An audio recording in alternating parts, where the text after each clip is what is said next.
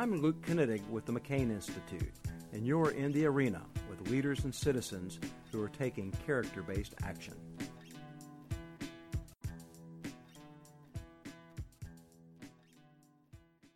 I'm in Sedona for the Sedona Forum, and this is a very special episode of In the Arena. I'm with one of our next generation leaders, Modou Sow from the Gambia. Thank you very much, Modou, for joining us in the arena, first off. Thank you, Luke. Thank you for having me here. And we catch you after some pretty intense training. The last better part of a week or maybe more, you've been in Arizona at Arizona State University on the third of four pretty intense training modules, part of your year-long participation as a next generation leader with the McCain Institute. And then here you are right here for the Sedona Forum as a very active participant with all these international leaders that have come in. But I want to back up a little bit here. How was it that you came from the Gambia as a successful leader to join the McCain Institute as a next generation leader? Thank you, Luke, for that question. It's a good question for me. This is a matter of commitment and determination to service and serving your people right. I started working for the farmers immediately after completing my senior secondary school, when I realized that the farmers are challenged and faced by a lot of livestock theft, where I just organized fellow youths, to organize a small community group that develops to be a national organization today called the National Livestock Owners Association. And in that also, because of my experience and working with farmers, it was known, I was also taken to be the National Youth Coordinator of the National Coordinating Organization for all farmer associations. So you were that's a lot. So if I have this right, so you were in government working with farmers, and specifically within that connected to livestock and bettering that aspect of agriculture. I have the government as a partner that was supporting the idea that I developed, and the concept, they were supporting that concept. Actually, I don't work with the government. I was only working with the farmers as a volunteer, doing that voluntary service for the betterment of my livestock sector. That is the livestock sector of my country. So that is how I developed my leadership. Unknowingly to me, I was moving to a leadership journey, but my commitments were to serve the farmers of my country. How did you learn about the McCain Institute and the next generation leadership? I learned about the McCain Institute when a friend came and told me that there is a program going on and it can help you to develop your leadership capacity. This was the time I said, okay, let me just see what I can do. He told me, I will nominate you. He was my boss in office. He said, okay, I will nominate you for it. But when I just went and read the whole thing, I said, wow, this is challenging.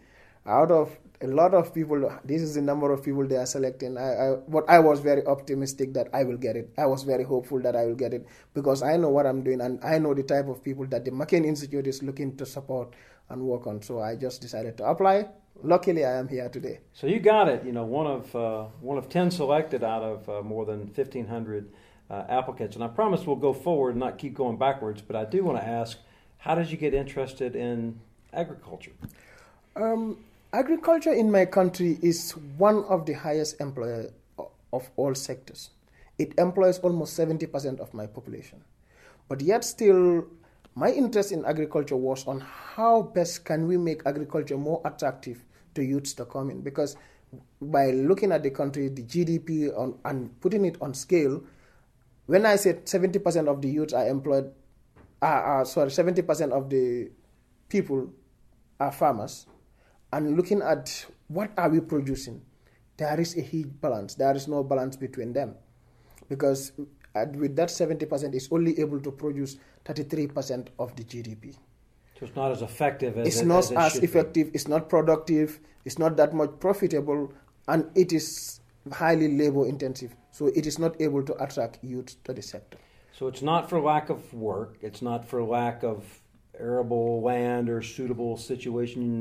We were just talking before we walked over to do this. We're in Sedona, this beautiful environment here, and you said, it looks a lot like your country. So you have a beautiful, Arizona is not green everywhere, that's to be sure, but where we're at is very green, lots of water, that kind of thing. And the Gambia, that's not the issue then. It's resourcing and information, or what is it? It's best practices. What are you trying to bring there? I will look at it in the direction of best practices and support for the farmers. This is always my problem, not only in the Gambia but in Africa as a whole. When you look at our agricultural sectors, are the most educated sectors. But immediately after training, most of these people who are trained on farming to come and support the farmers, they are in offices, they don't work. So the farmers are lacking that contact of having effective farming practices. So they don't know. So they don't know what to do, and because the people that are supposed to show them the way for productive agriculture are in the offices. They don't have interaction with the farmers. And also, in terms of agriculture, in my country specifically, farmers are only farming mostly for 6 months because they are only using rain-fed agriculture. Irrigation is very few. So 6 months out of the year. 6 months out of the year, and what you harvest is what is supposed to feed you for the whole year. So that means what you are having is not enough. So that's why people are not interested mostly in the sector. They want to venture into sectors that will serve them year-round, and they can have their savings from it. So you knew a lot and were making a lot happen in agriculture before you came to spend time with us. But I spent some time with you in New York as part of the New York training module back at the beginning of the year. But I think it's more germane to ask you just what you've been up to these last few days in the Arizona training module. And I get for a listener out there like, well, training module, I don't know what that is or what it looks like. But you know, you've caught up with the likes of Ambassador Barbara Barrett, and I believe an astronaut. Right. And these aren't just kind of social engagements. I think the idea is to really challenge what you're trying to do with your leadership. So talk to me about what you've learned and how you've been challenged. Oh, what I learned mostly from all these people, these are sensational leaders that are very experienced. But one thing that is driving them to go forward is the will to serve people. Because if you have the will to serve people, you will be innovative because you want to come out with new options, new ideas for people to learn from. And how can you help people? If you always think about how can I help people, you always have a solution that can help you help these people. So this is what I learned from most of them. They are motivating. They will give you all the ideas. There are challenges, but how were they able to work from those challenges to make them something that is attractive to others and support others to develop? So how do you translate that to agriculture? I mean, I grew up, my dad was a farmer. I've done some farming, or at least, hard work on a farm here and there. And I think that, ambassadors and generals, and they know maybe a little bit about farming, and you're not just talking to ambassadors and generals. But I guess what I'm asking is, high-level leadership and international leadership, but boy, when it comes to on the ground and what you need to do on a farm, you can't do it with a policy paper or a speech or anything like that. So what are you learning? How are they helping you? Oh, well, as I always say this wherever I go, I say this program, that is the McCain Institute NGL program, is the most rewarding program I've ever been to. Because the program helped me to come. When I was coming to the Gambia, I was thinking like any other farmer, that the only solution for agricultural development is industrialization. But coming to US on this training has changed the entire idea that I was developing. So it's not just big tractors. It's not just big tractors, yeah. These big equipment. Because I will tell you of a concept that I want to go and implement in my country. Okay. It will be challenging. It will be difficult for them to understand because that concept is not there yet. And we were all with the same concept of industrialization as the most ideal solution. But coming to US to study about no-till agriculture, you don't do any tillage.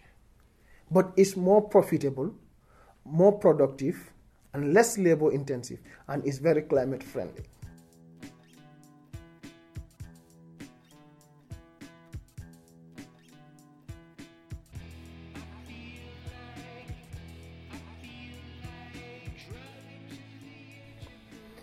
Now, I want to circle back to that. Now, you were placed, remind me where you were placed at for your leadership training. I am placed in California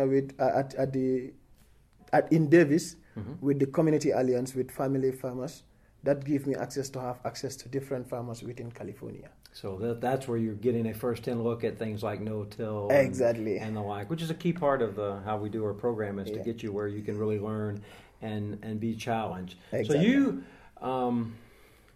I'll just be blunt. This Next Generation Leaders, it is a fellowship, but it's tied to really coming out when you're done and carrying out an action plan. It's not, boy, I had a fellowship and it's really neat and I learned some things and met some neat people. It's, no, I have a plan. So that's what you were kind of alluding to a little bit, that you think it's going to be a challenge. What are you going to take back? What's your plan? My challenge, my concept here is to establish a no-till farm academy. This one now will be a farm that will train, support, and motivate youth to participate in agriculture. Because going through the concept of no-till is a concept that is very likely to attract youth. Because why are they running away from farming? Because it's not profitable. And this concept is profitable. It's not productive. This concept is productive. Also, the other concept, that's the concept that they were using before, were high labor intensive. This concept of no-till is less labor intensive. So is this going to be a big farm, a small farm? How do you want it to shape up? One thing to attract people, you don't need that much big farm. With no-till, we don't need that much a big farm, because that will tell you the difference. That will able to highlight the difference between your farm and other farms. You allow others to have big farms, you have a small farm, and now allow people to compare what you are having as your input and what you are having as an output. People to compare them and what are they putting in as their input and what is their outcome. This will give them the chance to compare, and that will attract them easily. Because like I said, talking to them about the concept, they might not easily adopt it because they are already focused on other concepts, and most of them are thinking like industrialization is the only option. But this is not the So only how are you going to go about it? I guess to have a farm, you got to get the land, you got to get some people to look after the land. And then in this case, it's a teaching farm, a developmental farm. How do you get people to show up to be taught? Already, I'm the national youth coordinator of the national networking body. With that will be my entry point mostly, where I can call people to come and join me. And I will also include the Gambia College and the University of the Gambia Agricultural Sector. I also have access to those ones, and I can also they can also be like supportive to bring in people on board to support the program. So you have a network, and they know you. So you need the land, or you want to kind of establish the land, and I think you have an idea of how to do that as well. Exactly. We need the land being secured, and it is being fenced, and activities start on it, and that will attract people.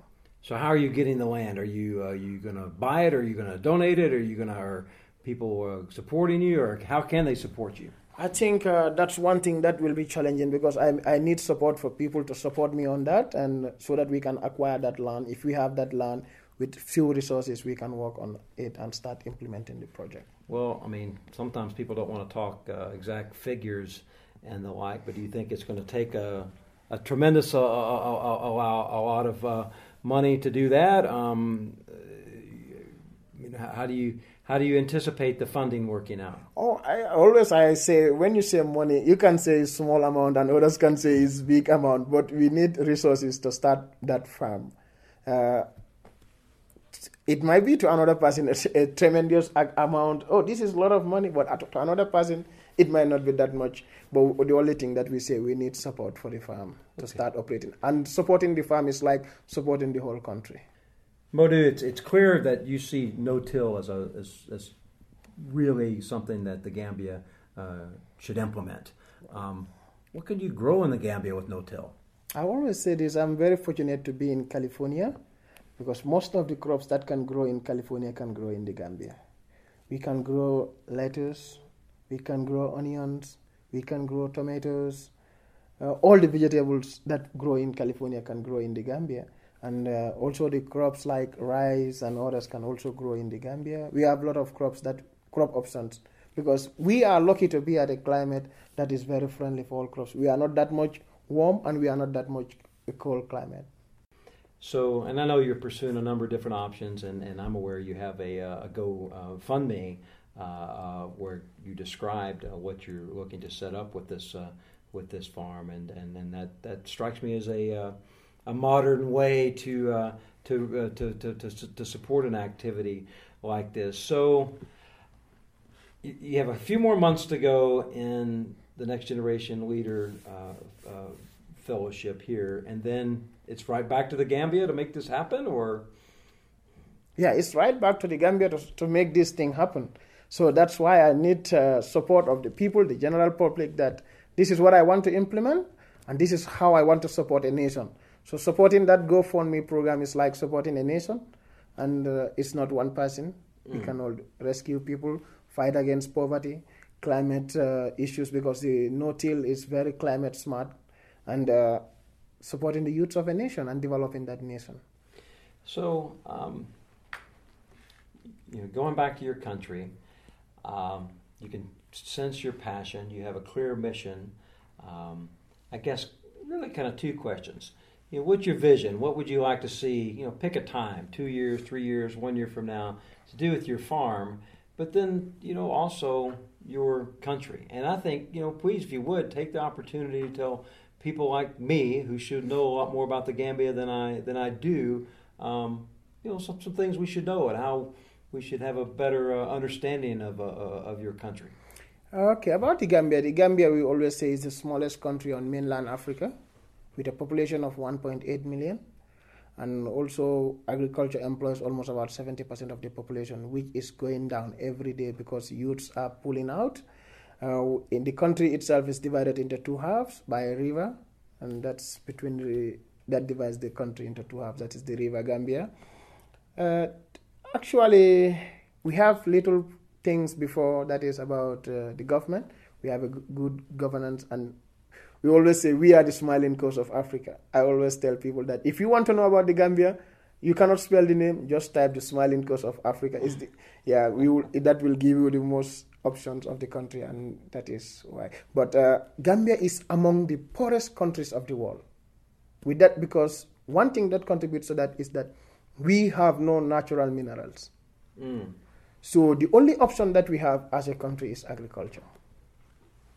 But it's discouraging. Many youths will quit the field of agriculture and just go to the tourist sector, just without being employed, just to follow tourists and start having something from them. So that's what you want to see change, whether it's in a year or 2 years or 5 years. That's what you're wanting to see change through your initial effort in this. Teaching farmers, what I'm calling it. You call it what you want. Right. Within 3 years, I want to see an increase in the number of youth farmers in the country, and that for employment, agriculture will be the main source of employment. It will also be a source of economic development, and it will still be providing enough food. When you look at the Gambia, we are talking about 70% of farmers, but almost 80% of our food is from outside countries. Now, you say youth farmers. To me, in one way, that sounds great because it seems like such noble work to help feed your country and to be able to produce food that's doing more than that. But I also think, oh my gosh, you want youth to get the education they should have too, right? I know in the United States for a long time, and probably still in places, you have people that go to the fields before they go to school, or go to their fields and don't go to school. I don't think that's what you're talking about. All right. That's what we are talking about. It's like people are going to school, but we have a lot of dropouts. Yeah. So this is an opportunity for them to grab instead of being unemployed. And when you look at the Gambia, we have a lot of illegal migration to Europe. We are losing a lot of our future generation to the back way. We call it back way in the Gambia. In the Mediterranean Sea, youths are going off. They are dying in the sea. Some are dying in the border, in the war zone. That's like an example is Libya. We are losing a lot of youths to Libya. And even some of them are dying in other countries before Libya. So, the McCain Institute and our partners, it's not just about us, to be fair, but economic opportunity is something that we really, say we fight for and champion, and people that are taking action along those lines and that are in the arena. This strikes me as a prime example of what economic opportunity can look like, and that is something that has to be fought for. This doesn't strike me as a easy challenge that you're taking on, but it sounds like it's one that you're ready for and you're equipped for, and you think the past several months have helped you go back in a way that you Well, it sounds like you did anticipate that coming here for a year would help you be able to go back and do what you want to do. Right. Yeah, that's like I said at the beginning, this is the most rewarding program I can ever have. And it has developed I was not thinking about these concepts before coming here. I was thinking about how do you bring in investors to bring in more things. Right. And use other things. But now with the training, it has molded me to a way that I can serve the people better. And that economic opportunities will come through agriculture as we see. And it will reduce illegal migration. It will reduce unemployment. It will even reduce crime rates. Because if youths are not employed, they need to do something. They need to eat. They need to wear clothes. They need shelter. What will they do? And they don't have any employment. It puts them to illegal activities. So now fighting against that eradication of illegal activities is to give them something to do. And the ultimate for the Gambia is agriculture. So economic opportunity tied to security, tied to freedom, right, tied to human dignity. Exactly. Modou Sow, absolute pleasure to have you in the arena. We look forward to keeping up with you, to supporting you, and we hope we'll be able to have you back down the line to keep us updated on your leadership action plan. Thank you for having me. You have just prepared me to be the best servant of the people. And I'm molded to serve the people the best way I can with the McCain Institute in the arena concept. I am happy to be here. Thank you. This podcast is produced by Patrick McCann and Justin Kessler. If you like what you hear, please subscribe, tell your friends, or leave a review.